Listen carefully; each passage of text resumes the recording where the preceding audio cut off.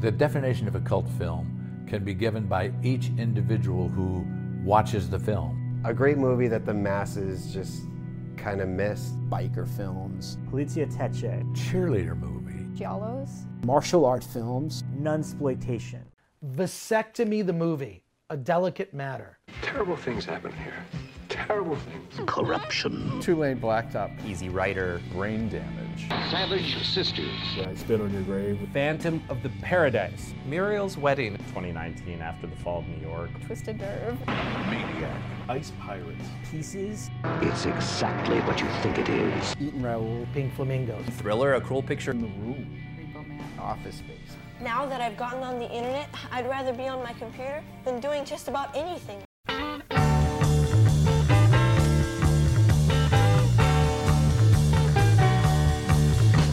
Sometimes I think I wanna better myself.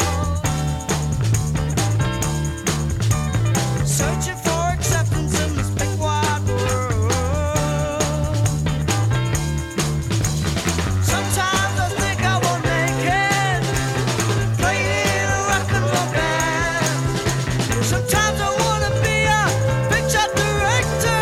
I'm trying to make the world understand by making groovy movies.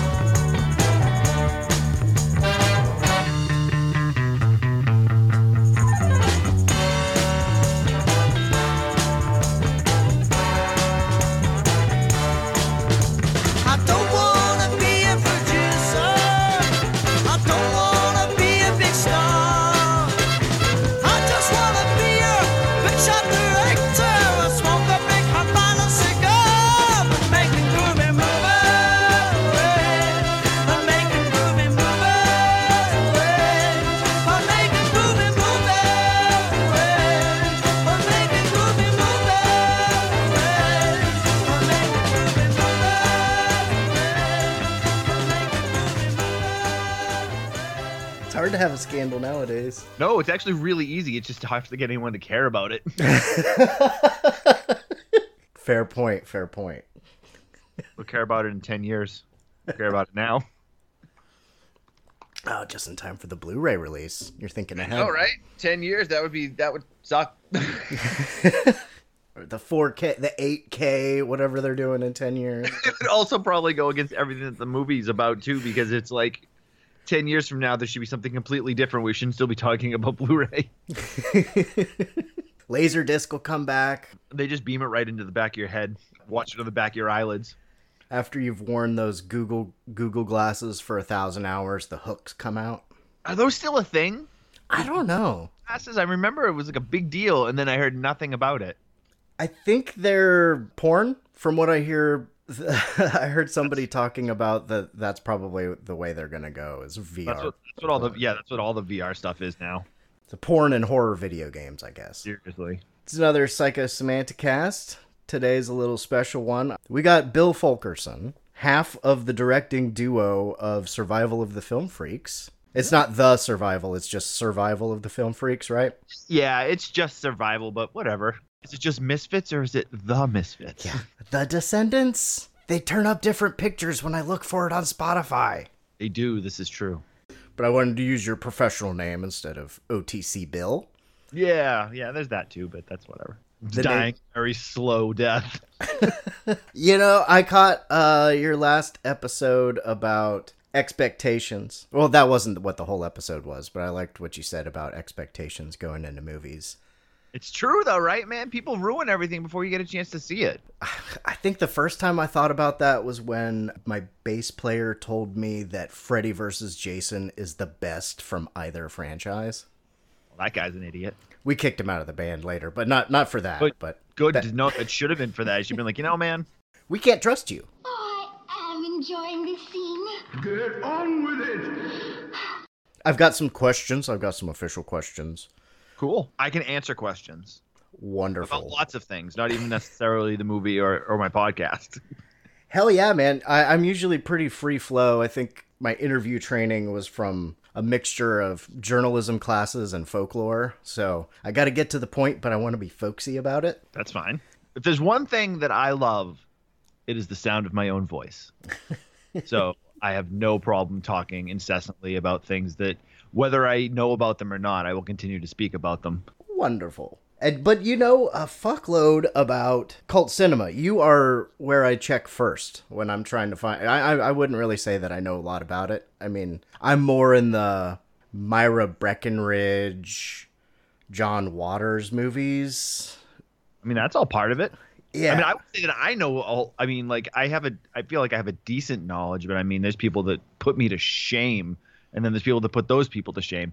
The level of depth that people get in their, not even necessarily just cult movie knowledge, just movie knowledge in general. I can't keep people's names straight. I can't, when people bring up directors, it's like, yeah, I can remember like big stuff, but it's like, it's too much. There's too much. It's like everyone, I feel like you have to kind of pick your niche and kind of like go with that.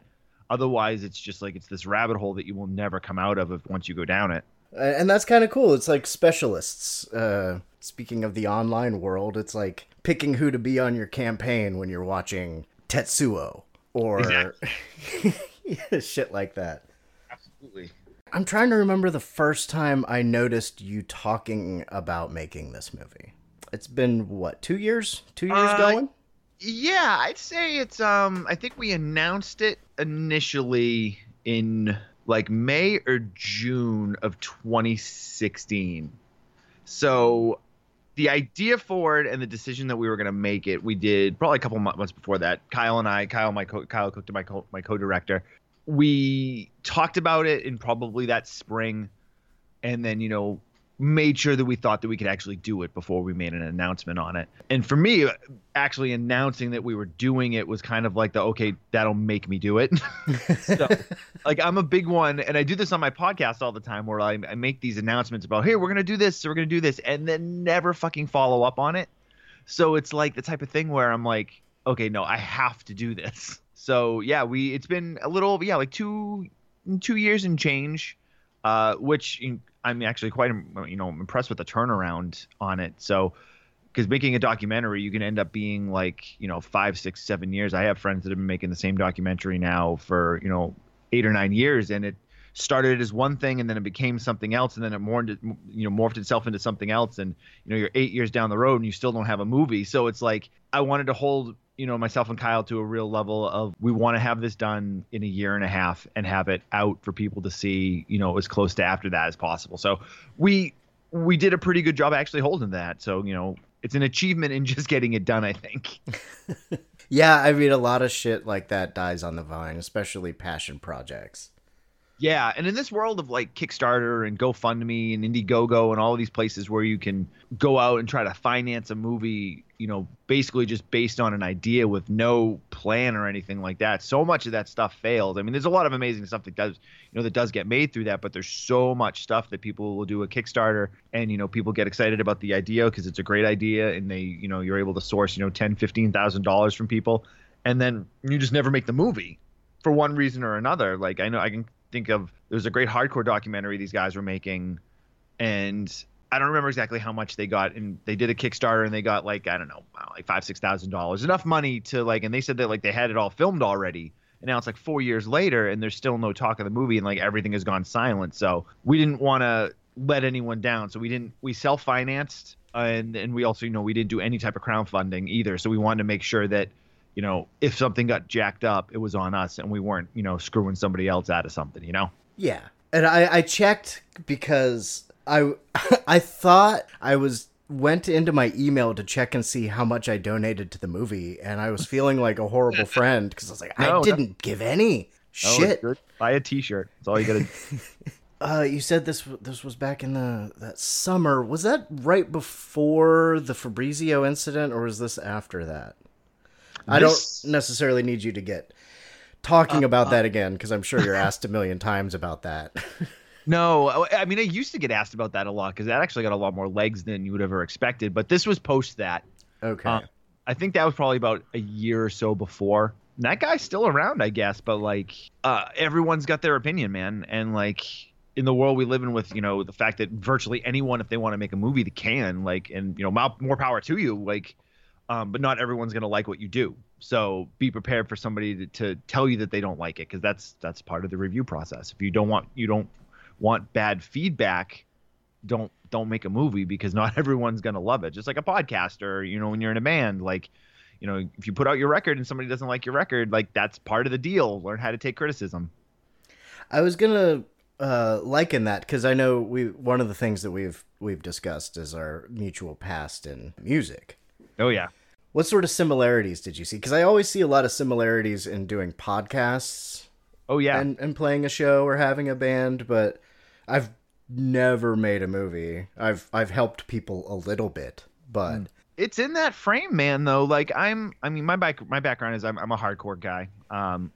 Hardcore kid, came up still straight edge after 20 something years, and that was my sweet spot. The DIY hall shows, the VFW shows, the basement churches. So that was where my musical, I can't even say career, because I never made any money in music, but it's what I did for years. So I definitely agree with you with the podcasting mindset of every time you do a podcast, it's like playing, at our level is like, you're playing a house party, and your 30 favorite friends show up every week. It's like that type of level. Making a movie is in that world too, but it's almost kind of like you're that band that's used to playing basements or VFW halls, and then you get the opening slot on a tour you should have no business being on. So you're playing, it's like you get out there and you're it's crazy hardcore band, like 10 Yard Fight, or one of those classic hardcore bands, and you're opening up for Disturbed. This really weird world for me, and I'm an easygoing dude, and I can talk to anybody, and since the movie is a cult celebration, it falls in line with a lot of horror movie stuff. So, I've talked to a lot of horror movie fans, and I've gone to conventions over the years and stuff, and I'm a normal dude. I'm in a band t-shirt and cut off shorts and Vans, and there's a dude dressed up as a 9-foot predator standing behind me, and I'm I don't know what to do. You're handing out flyers like you would for a show when you're doing it for the movie, and somebody comes by dressed up as Pennywise the clown, and I'm just kind of weirded out by that, because I'm this is not. It's not that it's not my crowd, because that's saying that just because you like 10 Yard Fight doesn't mean that you can't like Disturbed, or vice versa. But it's just a different world. So I guess making a movie is kind of like that, in terms of I had no real exposure to movie making in any way. I had a lot of friends that had worked on a lot of amazing projects, and working with Kyle, he'd made a documentary a few years ago, but it was still just this new world. And for the first 4 or 5 months of making it, I felt like a fraud, because I had no idea when you walk onto a set. It's a documentary, so it's a completely different story, but I didn't know shit about lighting, as far as the filming, the process of, what lens are you using, what frame rate are we going to record at, and what you want to do this, you want to do this. I had no idea, so it took me a little while to kind of get the hang of it. But I think kind of coming from that independent music world definitely helped, because you roll with the punches. Did you guys sort of take on the dichotomy of two different types of band members, or are you both kind of playing the same instrument? Kind of. I think a little of both. It's since Kyle has a technical background, he went to school for film. He went to Syracuse, and he graduated from there, in film. So his first documentary made this documentary called Phantasm, which is a little under an hour or so, documentary about horror movie conventions and kind of the family aspect of them. And it's really good. If you can, I'm not sure where it's available right now, but if you can search it out, because it's where him and I met, and it's also a really good little piece of documentary underground film style. But it was his film film thesis to graduate from. So he has like that technical know-how where it's kind of like he's the dude that kind of when you hit the studio, he's doing all the work. And I kind of come in and just scream my balls out for like, 45 minutes. He took all the technical stuff on, whereas like, he figured out what we were going to shoot on for a camera. He made sure we got the right type of lighting. He secured the space, and I come in and I do the interview essentially, which is obviously a big part of the documentary. You don't have a good interview, you don't have the stuff you need, and then when you go to edit at the end of the day, you don't have the right stuff. So yeah, he's the tech guy, and I was the mouth, I guess, is kind of really the best way to look at it. Obviously, as we went on, just like you would in a band, you pick up other things, like you start to know stuff, like you start to learn a little bit about, cameras and shooting and, angles and that stuff. So by the end of the tour, you're able to help out with all the other stuff. Speaking of the process, I don't know if you want to give this away because you haven't had the premiere yet, but like, who was your first interview, and did you start locally, or did you start with something that you were planning on going to anyway, or how'd you get the ball rolling that way? Yeah, that's actually, surprisingly enough, I don't know if anyone else finds it funny. I find it hilarious. First interview out in Los Angeles was with Ted Raimi. So the first interview for the movie that I've never tried to make a movie in my life, I walk onto set and we have Ted Raimi in on the first day. My wife's in love with him. Oh, he's awesome. His interview is great. He's an incredibly nice guy, batshit insane, but just like rad dude. And so, we kind of figured out time periods, and then we started making calls, started sending emails, and when you're a small production, it's really tough to kind of get like in my mind what would be A-list talent. Like to me, like Ted Raimi is A-list talent. I don't know what the overall expectation for someone like him is he's kind of, he's considered a cult movie actor, but to me, he's like, Ted Raimi is just as important as, a Brad Pitt or somebody.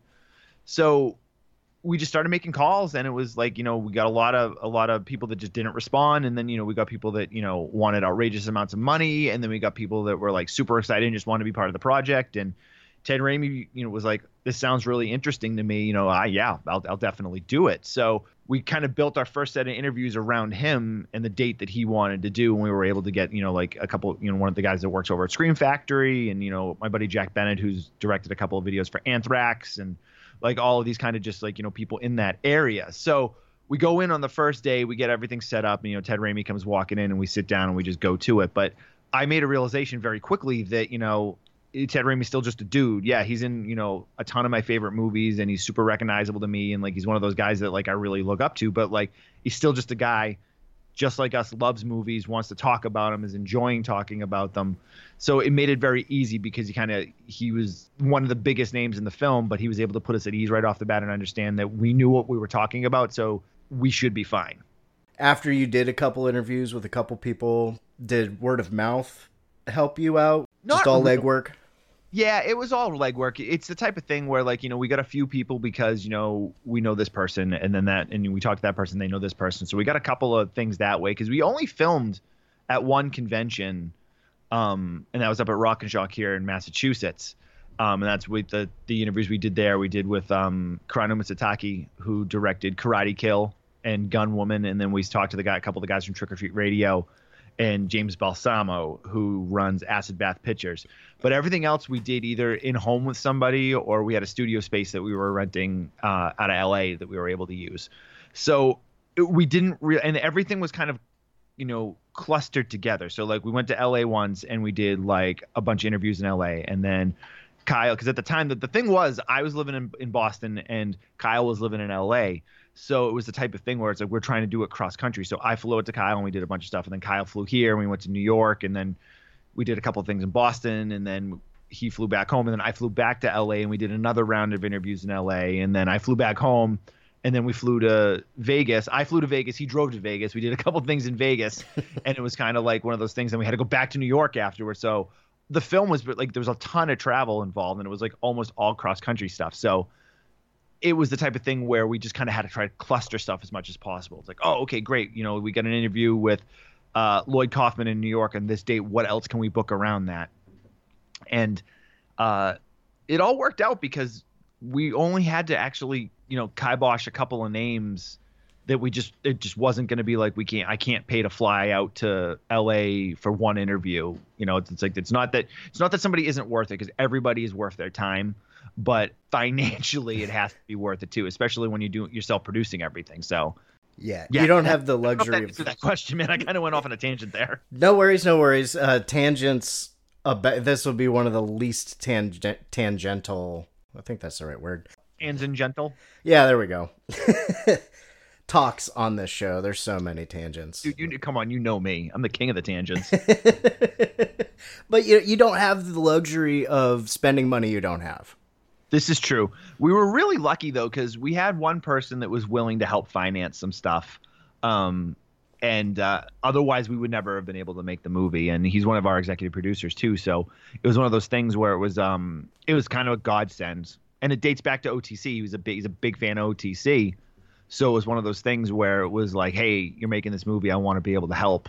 And he's like, I have some, I have not a lot, but, I have some cash that I can kick you to help you guys get started and kind of work through it. So he was a blessing, and not even disguise. It was a blessing that we were able to have him, because he was definitely able to get us, get us going. And once we kind of really got going, that was when, we hit the stride and we knew that we were going to be able to actually do this. Do you want to give them a shout out so Reverend Scott doesn't claim credit?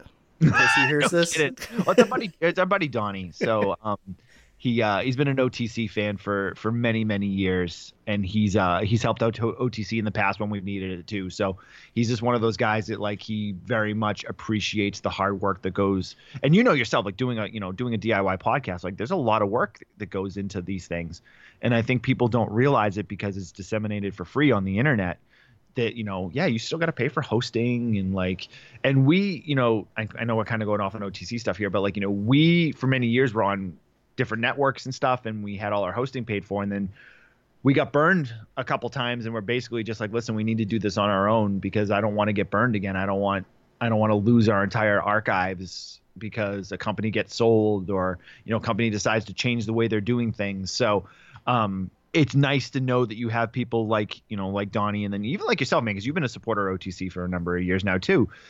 Knowing that people care about you enough to make sure that the product keeps coming. So yeah, it's like that hardcore punk rock community where everyone's trying to take care of each other, and then make sure that everyone is still able to operate in the way that they want to operate without going broke in the process. Yeah, just need that gas money to get to the next town, man. Seriously, it's how am I going to pay for my hosting next month? Buy some merch. Seriously. Bands live off merch. Buy that $20 t-shirt that I get a $4 cut of. Got some friends.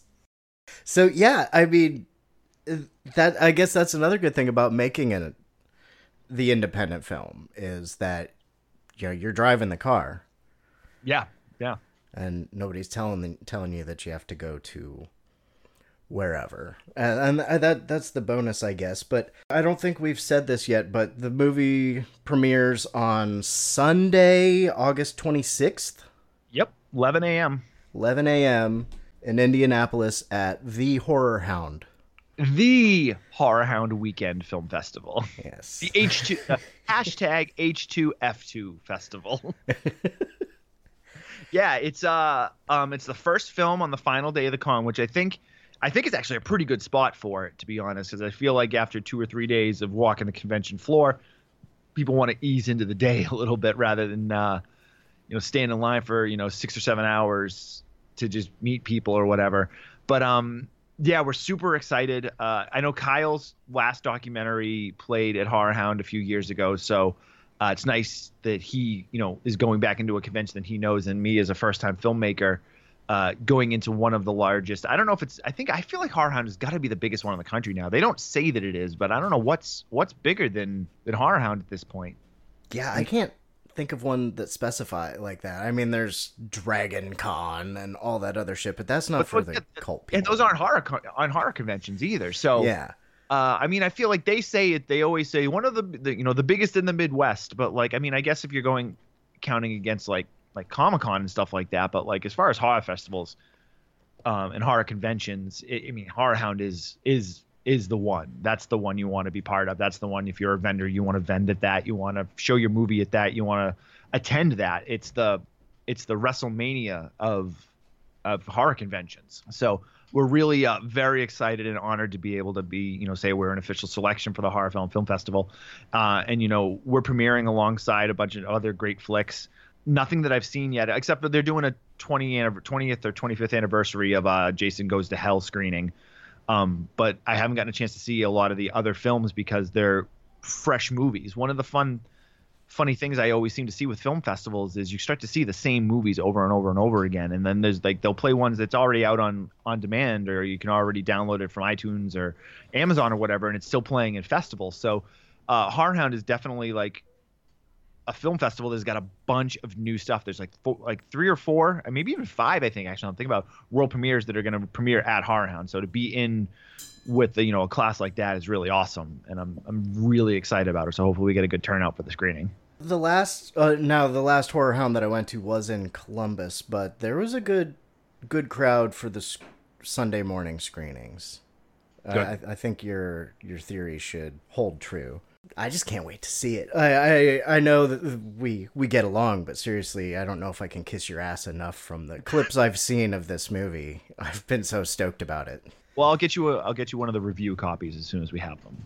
Oh, cool, thanks. Have you talked to Court? He's been pretty excited to try to work something together with getting. I haven't. I know he told me he definitely wants to do something. I haven't had a chance to talk to him yet, though. So, I like Court a lot. He's another one like yourself that's been a supporter of us for a while, and he's a good dude. So I'm excited to be on his show to talk about the movie. So he and I met during one of your broadcasts, actually.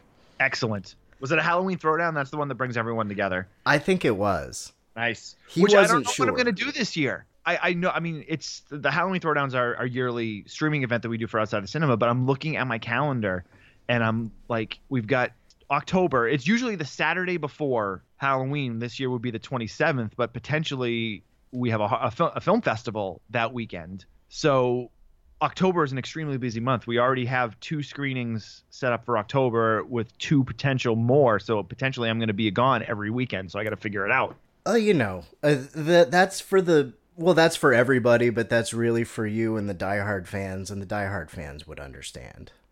Yeah, but I don't want to miss it, man. This will be the 9th annual. Oh. Yeah. I'll figure it out. That's totally got nothing to do with what we're talking about, but... Well, you probably play some of the movies that might get talked about in your movie. Yeah, there's more than a few. Where did you really get started realizing that you were down with the cult cinema? Like, what was your specialty when you started before you knew everything? It was pretty early on for me. I always, ever since I was a kid, was always enthralled by weird and extreme films. I mean, my movie going stuff started with my dad, where he would rent videotapes, and then we had the 2 VCRs, and he had the quote unquote the dubbing cables, where you would put them together and you could record play one on one film and then record it onto a blank tape on the other. So he used to do the 3-fers, where he would put 3 movies on one tape, recorded at SLP. So the quality was shit, but at the time he thought it was awesome. And some of my earliest memories is watching horror. I don't even know why. My dad doesn't even like horror movies, but he would dub the 2 that I remember watching so many times was Nightmare on Elm Street 3, Dream Warriors, and then Friday the 13th Part 4, the final chapter. So those 2 were the films that got me into horror movies. And I still remember watching, and I think I actually talked about it on, I think it was Court's show. We were talking about Porky's 2: The Revenge. I think that was. I remember hearing you talk about, or the Porky's 2, whatever the second Porky's movie was, Porky's the Next Day or whatever. And always watching the final 5 minutes of that, because I would fast forward through it to get to Friday the 13th Part 4, which was taped immediately after that. But that in turn also then got me into more kind of cult comedies and stuff. And I was 8-9 years old, so I had no idea what the hell I was watching. All I knew was I liked it. So as I got older, into junior high and high school, anytime there was a half day of school, me and a bunch of my friends would ride our bikes down to, I remember the video store was called Gold Star Video. It was on Route 1 in Raleigh, Massachusetts. And they had a pretty decent horror movie selection. And we did you'd rent the box art. If the box art looked cool, you'd rent it.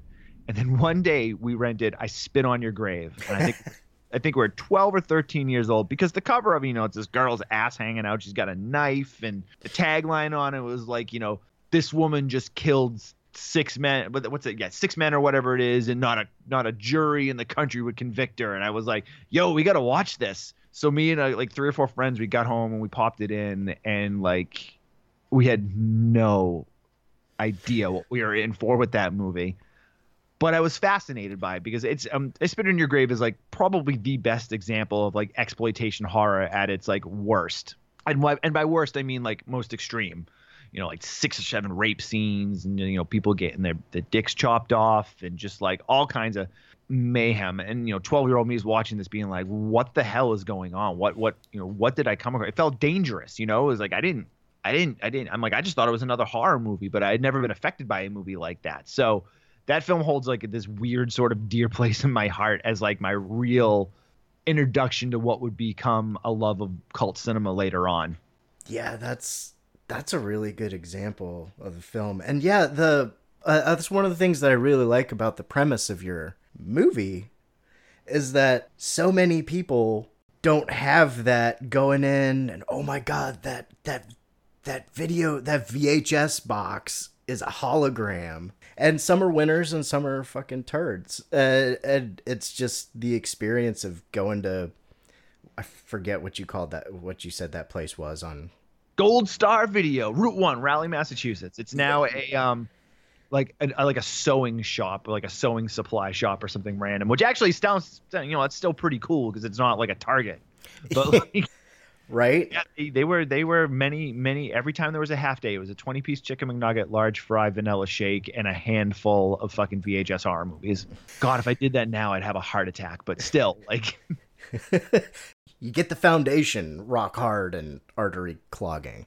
Seriously, man, it was the best. Some of my fondest memories are sitting in that dingy basement watching those movies, you know, all the Nightmare on Elm Streets, all the Friday the 13th. You know, I remember we watched Prison once, and like I'm just like Shocker, and like just all these fucking random horror movies that now like we kind of look at as these cult classics.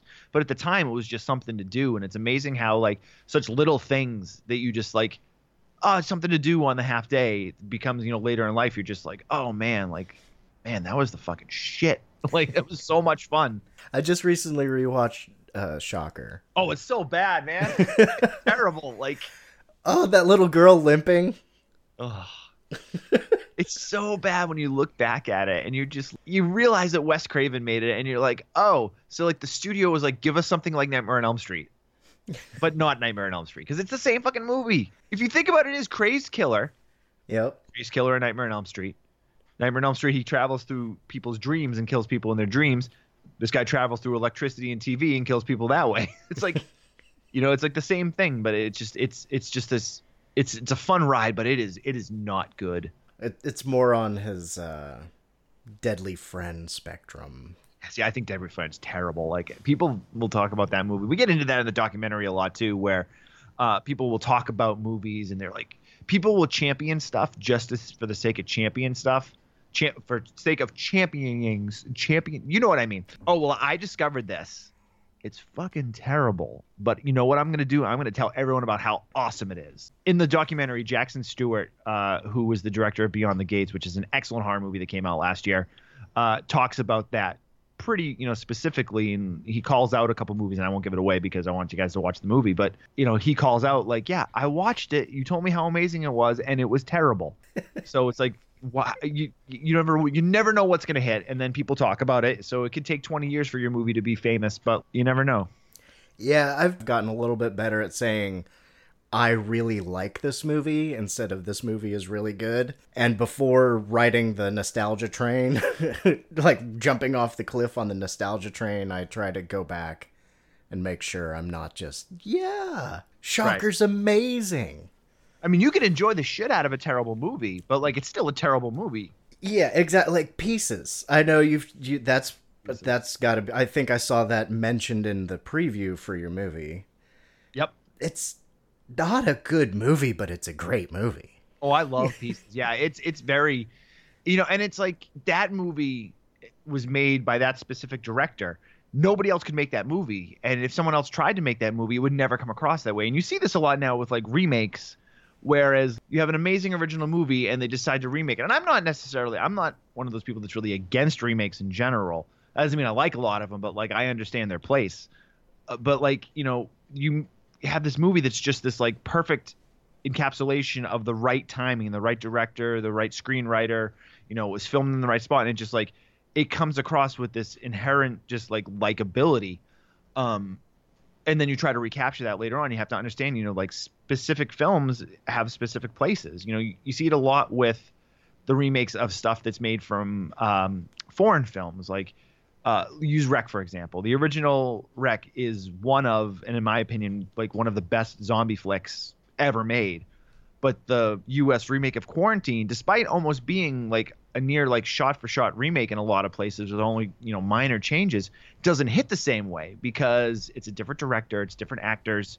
The look is just different enough and it just doesn't fit the right way. But the original Wreck, you know, made in Spain by the right directors with the right lead actress, hits on all of those parts. So it's like sometimes it's going to work, sometimes it isn't. And not all remakes are bad, but like I think especially when you try to remake something from a foreign property, you lose a lot of what made that film so great in the first place. Yeah, and different cultures have different roots of fear. I think I remember seeing something about how in the UK, and I don't have a lot of movies to back this up, but I think in the UK versus USA, or not necessarily the UK, but more agrarian or spread out cultures have more horror related to the city, and more city-based people have stuff about being out in the middle of nowhere.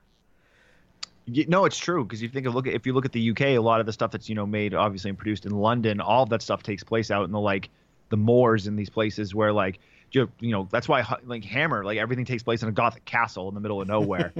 So it's maybe that fear of the unknown. Like you're so used to being crowded into a tight city, but when you spread everything out, it gets scary because it's not what you're used to. That's one of the cool things about horror and cult horror. There's so much. There's something for everybody. And there's always more of it. There's always more. Like, I've been doing my podcast for almost 11 years now. We cover 2 movies a week. We have an episode every single week. So it's like, 52. So it's 104 movies on the average each year. Usually it ends up being a little more as we'll do, extra stuff.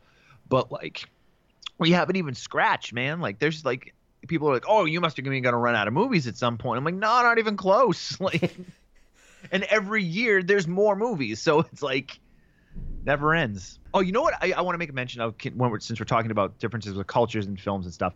It's probably the most glaring when you see the differences between if you watch Asian horror films and then you watch U.S. horror films, because so much, especially I shouldn't especially, but like I'm going to use the Japanese culture as a good example. So much of their horror is based on folklore and mythology, and it's so inherently like ingrained in their culture there that stuff is so much scarier to them than it is to, people in the U.S. because we don't really have. I mean, there's a lot of religious people out there, and I'm not a religious person by any stretch of the imagination. But like, if you don't grow up with those beliefs, it affects you differently. But my wife's a big fan of Asian horror. There's a lot of it that's excellent. I mean, there's a lot of it that's bad still too. But like, I mean, just the way that they present it, and they always make sure that they give the legends and the tales, time to breathe. A lot of times, it's not. Nothing is usually like shoehorn. Like I can't think of one Asian horror movie I've ever seen where I was like, oh yeah, the end of it and the explanation felt really shoehorned in. Like everything breathes in those stories. Doesn't mean it's good, but yeah, it's not Michael Bay explosion. It's Michael Bay presents The Ring. 4 hours long and you still don't get it. And stars washed up action stars. Starring Jason Statham's stunt double. Yeah, seriously. The guy that's the stunt double for The Rock. That tickled me, sorry. All right. I actually met The Rock stunt double. It's his cousin, and they look exactly the same. He's a little bit... Yeah. He has all the same tattoos and stuff, too, because he does so much, because he pretty much exclusively works with him. Okay, there's a lot worse ways to go than just looking like The Rock. That's true. I know the definition of cult is relatively loose. Just like horror can be relatively loose. Have you come across any people that are adamant about strict guidelines? Surprisingly, no, because everybody. One of the first question we asked in I think just about every single interview was like, when I say cult movies, what do you think of? You know, I'd say half the people would give me, you know, they would think of specific titles, and the other half would give like a definition. And the definitions, although, you know, there was some swaying a little bit, were all very similar. Everyone kind of looks at it in the same ways. You know, films that maybe didn't get the right type of love off of the first run of them, that are then discovered after the fact and then build a following. But surprisingly, we got a lot of people that were still like, you know, stuff like Star Wars it's still a cult movie. It's the biggest cult movie of all time, but because it has that fever fan base. The fan base, I think, is really what decides how big of a film, you know, how big of a cult film something is. Like we steer clear from it quite, you know, purposely in the doc, but you know, everyone brings up Rocky Horror Picture Show as like the definition of what a cult movie is. And it's very, very true, but it's not the only definition of it. It's like, yeah, that movie, you know, failed upon its initial release, but through the years and live screenings and, you know, home video releases and all that stuff, it's become this cult monster. But like, you can have a film that, you know, nobody saw, and like 2 or 3 people find and dig it up somewhere, whether they find it on the internet or they, you know, the video store's closing and they're like, oh, what's this? And if those 2 people watch that movie and they love it and they just want people to know about it, then it's a cult movie. So it's the type of thing where like everything has a cult in some way, although there's no right or wrong way to look at it, I guess. I like that answer. Some of them are like movies that you think that you've made up in your mind until you find somebody that's seen it. Yeah. That's the magic of the internet, though. I mean, that's, you know, using OTC as an example. Like, I discovered that film Alabama's Ghost through OTC. Now it's become one of my favorite movies, and I didn't know anybody that had ever heard of it. And I found that on like a random website. I think we were doing like a lot of blaxploitation flicks, and it was listed. I'm like, Alabama's Ghost. I'm like, I've never heard of this. And so I clicked on it, and it was basically like it's like, this is like the most batshit crazy movie I've ever seen.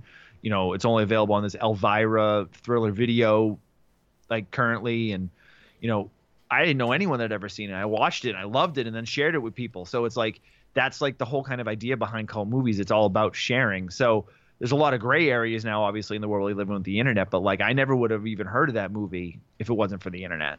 Yeah, I feels somewhat like it's replacing the local late night TV show host, though they're still around. But that's how I found out about a lot of cult movies. I think you and I have talked about this. Oh yeah, a little bit before. I know you. Did you interview Joe Bob Briggs? Yes, Joe Bob Briggs is in the documentary. Yes, and you know, our local guy is Fritz the Night Owl. Yep, who's going to be at Hound. Is he going to be? Yeah, he's hosting a couple screenings, I think. Great. He was at the last Horror Hound I was at. He still does appearances at theaters. There's a summer movie series at this old theater here in Columbus, and he hosted The Shining. I can't remember if it was last summer or this summer, but we definitely just went and saw him host Fright Night. Oh, cool. I'm not a fan of Fright Night, but that's still a cool movie to have somebody host. And he did the last Horror Hound. He hosted a screening of Trick or Treat, the newer one, not the 80s one, which is awesome. They're both actually quite good. Yeah, big fan of that one. I can't remember the name of the director. Speaking of, some people are encyclopedias for names, but the director of the new Trick or Treat's from Columbus. What's his name? Mike. Is it Doherty? Yeah, Michael Doherty. Yeah. Well, Mike Doherty, if I'm not mistaken, he's doing that. He directed that Godzilla movie that's coming out, King of the Monsters. I think so. How insane is that? That he made Trick or Treat, which they didn't even want to release, and they just ended up dumping like 3 years after it was done made, is now directing the big budget Godzilla sequel. Yeah, it's like maybe he'll be the new Sam Raimi, or not to replace Sam Raimi, but no, but that's, I mean, you look at that, that's the same way that he got through it. There's so much cool shit. I'm really happy that you have made this movie, and I haven't even seen yet. It's just like it. I mean, not everyone's gonna like it. Like I said earlier, like I am ready for people to not like it. You're gonna have people writing you saying, "I can't believe you didn't talk about this," even though you're interviewing other people. Yep.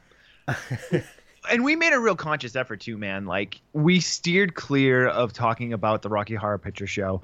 It's mentioned briefly. There's a quick clip in there, but like we all know, everyone knows, like Rocky Horror Picture Show. Same thing like The Room. Like, that's the big one from the last few years, and it only comes up once in the movie, and we specifically cut that down because it's been the story of the last few years. I mean, for crying out loud, they made The Disaster Artist with all A-list actors. So I'm like, do we really need to revisit this?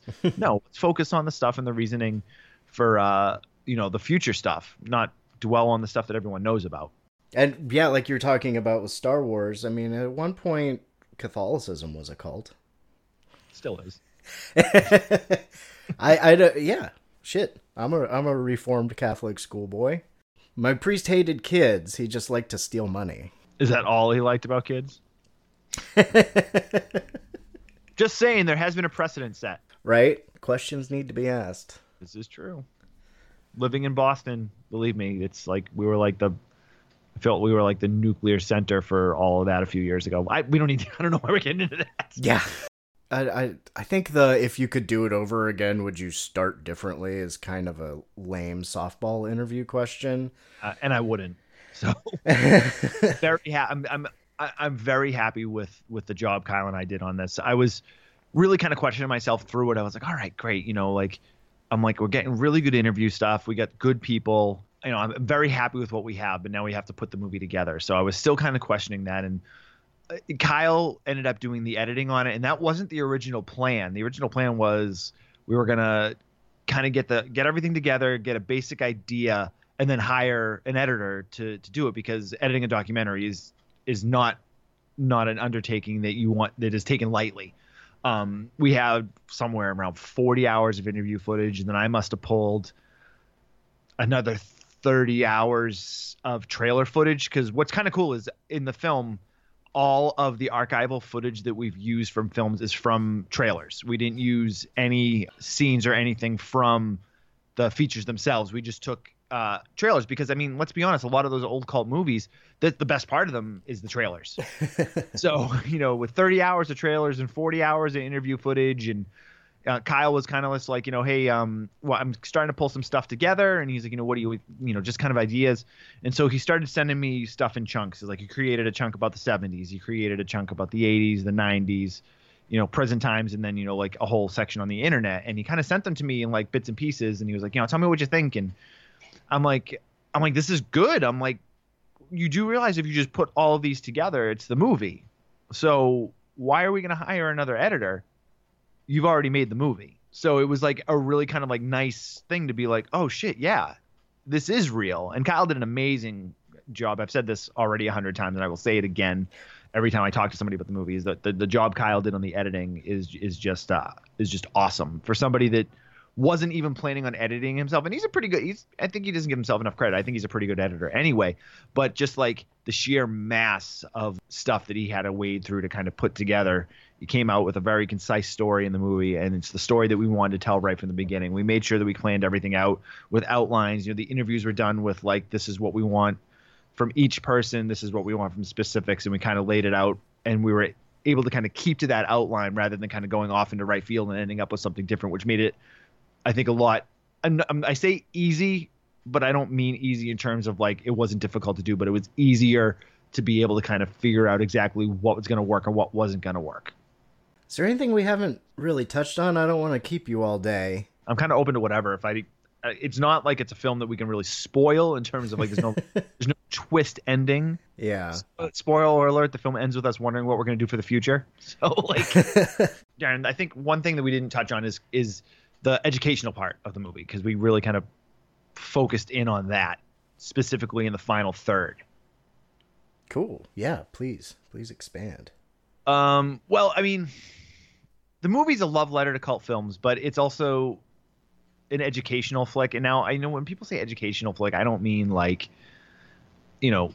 something you're going to watch in a classroom or something like that. But we really wanted to make sure that we communicated, the changes through the systems in the way that cult films get to people. So especially with the internet stuff, we wanted to make sure that we were able to convey the point that as things change, they stay the same. It's just, how you receive your media.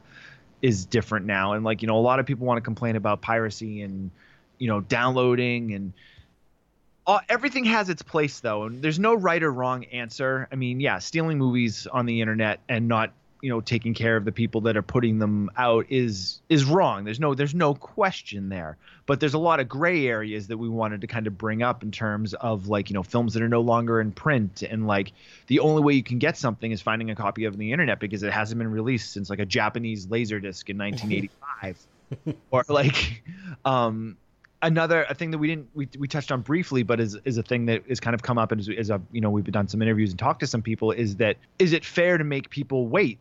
A perfect example I use, and I know I talk about the movie Rec a lot, but Rec came out in Spain in like 2008 or early 2009. It was released in Spain. It did very well. It played festivals all over the world, and people raved about how awesome this, totally putting the zombie, movie in this new light. And people talked about it for, how amazing it was as it played all these places. And then Sony bought the rights to it. I think it was Sony. And they decided, we're going to do, rather than release this because the American public doesn't want to watch subtitled movies, we're going to do a remake of it. We're going to put the girl from Dexter in it. So it took, if I'm not mistaken, and don't quote my time, but it was like a 2.5, almost 3-year gap between Rec, being released to you were able to get an actual US DVD or release of it, because Sony bought the rights to it, so therefore it didn't get released here domestically, and then they wanted to wait until Quarantine came out because they didn't want it, people to watch Rec and then skip on Quarantine.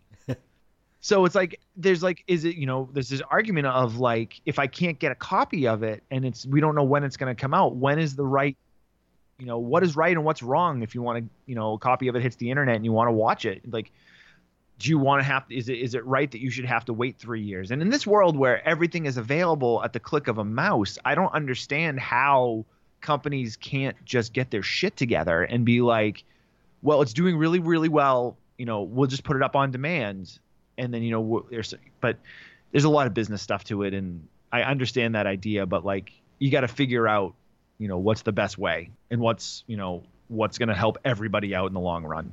I know loads of people that maybe went less than legit ways to watch the Poughkeepsie tapes and totally bought the Blu-ray as soon as it was available.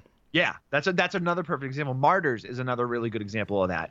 Martyrs didn't get a good release in the U.S. It still hasn't really gotten a good release in the U.S. It got dumped on DVD like 2 years after it came out because, the Weinsteins bought the remake rights to it. And then like the remake went into hell, and then it took the remake 4 or 5 years to come out. So they never got a really good version of it. Like, I think I have like a Dimension DVD that's like bare bones with like nothing on it. And if I'm not mistaken, Martyrs still does not have a U.S. Blu-ray release.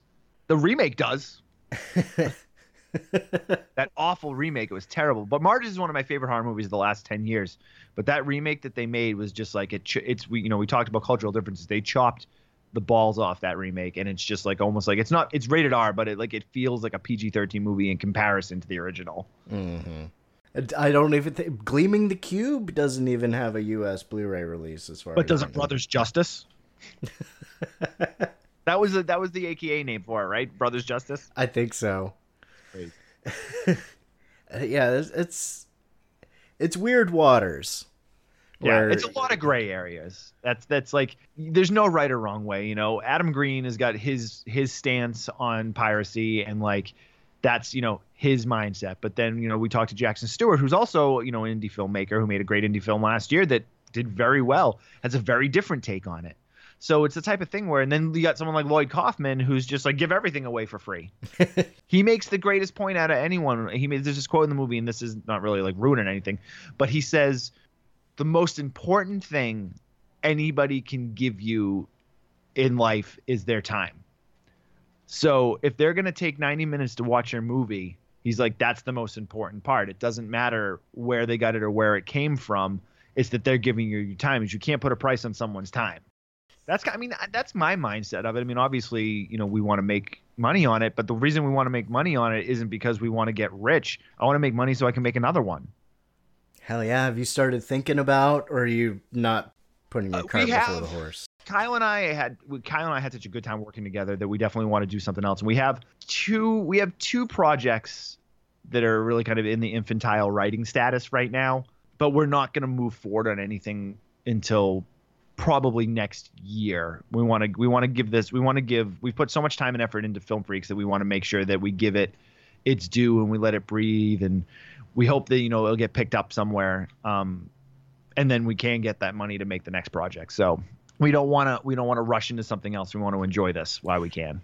Yeah. Enjoy the view from the top of the hill before climbing the next mountain, sort of thing. Exactly. Or... Yeah, exactly. It's like you got to finish this journey before you worry about the next one.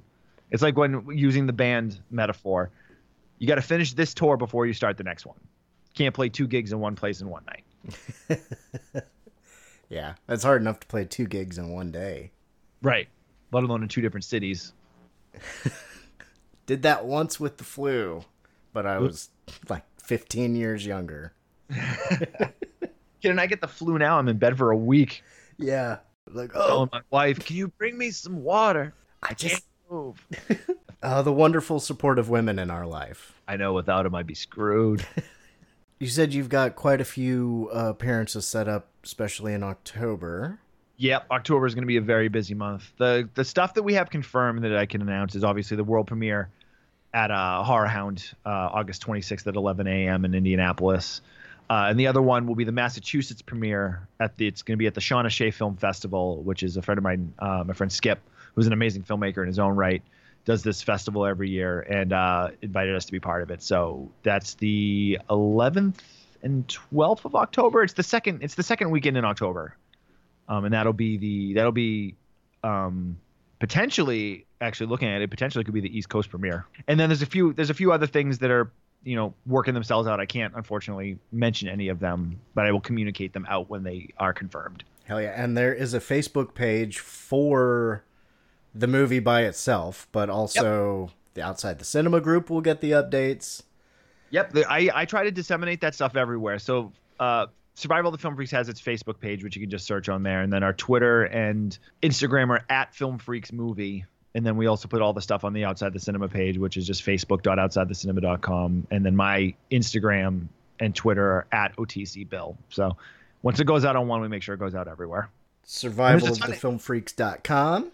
Yep, and which we don't really use a whole lot. I recommend the Facebook page because I built a site on Wix and I don't really know how to use it. So yeah, I don't know how to use it either. It's the initial thing. I go in there and I log in and I'm like, what? I'm just gonna go onto Facebook and do it here. People don't go to websites anymore anyway. I know. I feel like I should probably just redirect the URL to Facebook, but then I'd have to figure out how to do that too. And I don't know. Got enough shit. I know, right? Too much, man. Too much. Too many places all doing the same thing. I don't think this movie can get enough attention.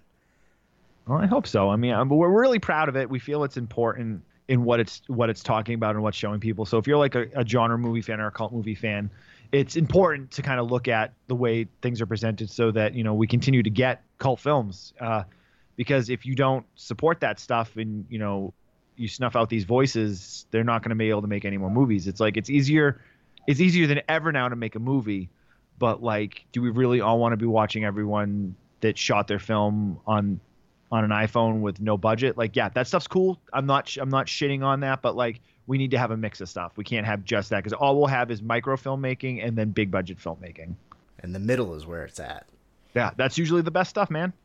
Thank you so much for giving me some of your Saturday morning. Oh, no problem, man. I got 2 other interviews scheduled today. You were the first one, so glad I could. I was hoping that I got you before you got too booked up, because yeah, well, it's funny. It's funny, man, because like everybody was like, I say everybody. I'm not like, oh, well, I've got all those people knocking down my door, but like everyone wanted to book at like the same times. So I was like, oh, so me and you set up. I think I set up with you either first or second. So it was like, I'm like, yeah, man, no problem. Then like I had 2 other people that were like, oh, let's do like Saturday morning. I'm like, sorry.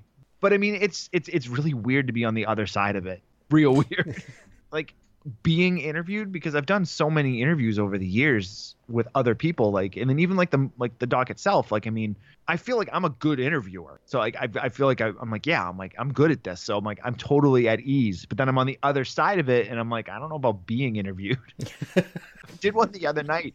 I must have asked the kid more questions than he asked me. Because I was just like, yeah, but what do you think about such and such? I'm a lot more comfortable asking the questions too.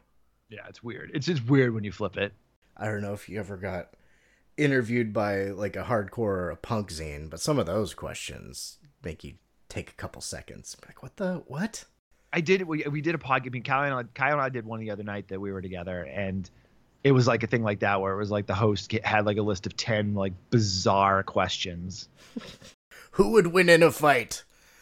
Gilbert Gottfried or Joe Bob Briggs? No, not even like that. It was like, if you could choose one insect to be for a day, what would it be? And I'm like, ant? Is ant the right answer? Is that right? There are no wrong answers. There are no right answers in that. Yeah, question. it was weird. It was a cool interview, but it was weird. I don't know if you want to come back at some point, check in with you, and yeah, I'm always down to talk. You and Kyle Kukta? I had mentioned it to him. He works on Saturdays, so I know he's not around right now. Oh, right on. It's the only reason he's not here. That, and I want all the glory. Hell yeah. This'll be out hopefully by Tuesday. Cool. And I'll definitely let you know before it comes out. And I mean, you still do a fair amount of editing on your stuff too, right? You don't usually just kind of like drop it. No. I try to cut out extra ums and do some sound mixing and stuff like that. God bless you, man. I could never in a million years would I go back to doing that. When I become more competent, I might. But I try to make up for my lack of skill with patience and cutting. Nothing wrong with that. And I also know that I said a lot of stuff tonight that really just does not matter. I don't even remember what I said. If I talk bad shit on anyone, maybe cut that out. Wait till after the movie's out, then I'll come back and talk shit on people. Now the gloves are off, motherfucker. Seriously. We're down to just the hand wraps. Dipped in glass like in Kickboxer. What else are you going to dip? I'm going to dip on, what was it? Gummy bears? Hot Shots, where he dips it in like the chocolate and then like in the gummy bears and like the... Is that Hot Shots? It's Hot Shots Part 2. Part 2. Because they got to go find him in the jungle that time. But hell yeah, dude. Survival of the Film Freaks. Whenever you're listening to this, thank you very much. Check out Survival of the Film Freaks. I definitely can't recommend OTC Outside the Cinema enough. And Bill, thank you so much, dude. Anytime. Thank you so much for having me. I really appreciate it. Until next time, don't forget to duck and cover.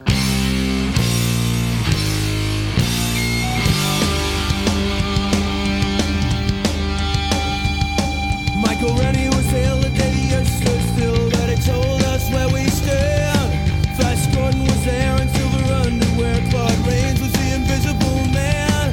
And something went wrong with Ray and King Kong. They got caught in a cellular jam and had a deadly pace that came from outer space. And this is how the message ran.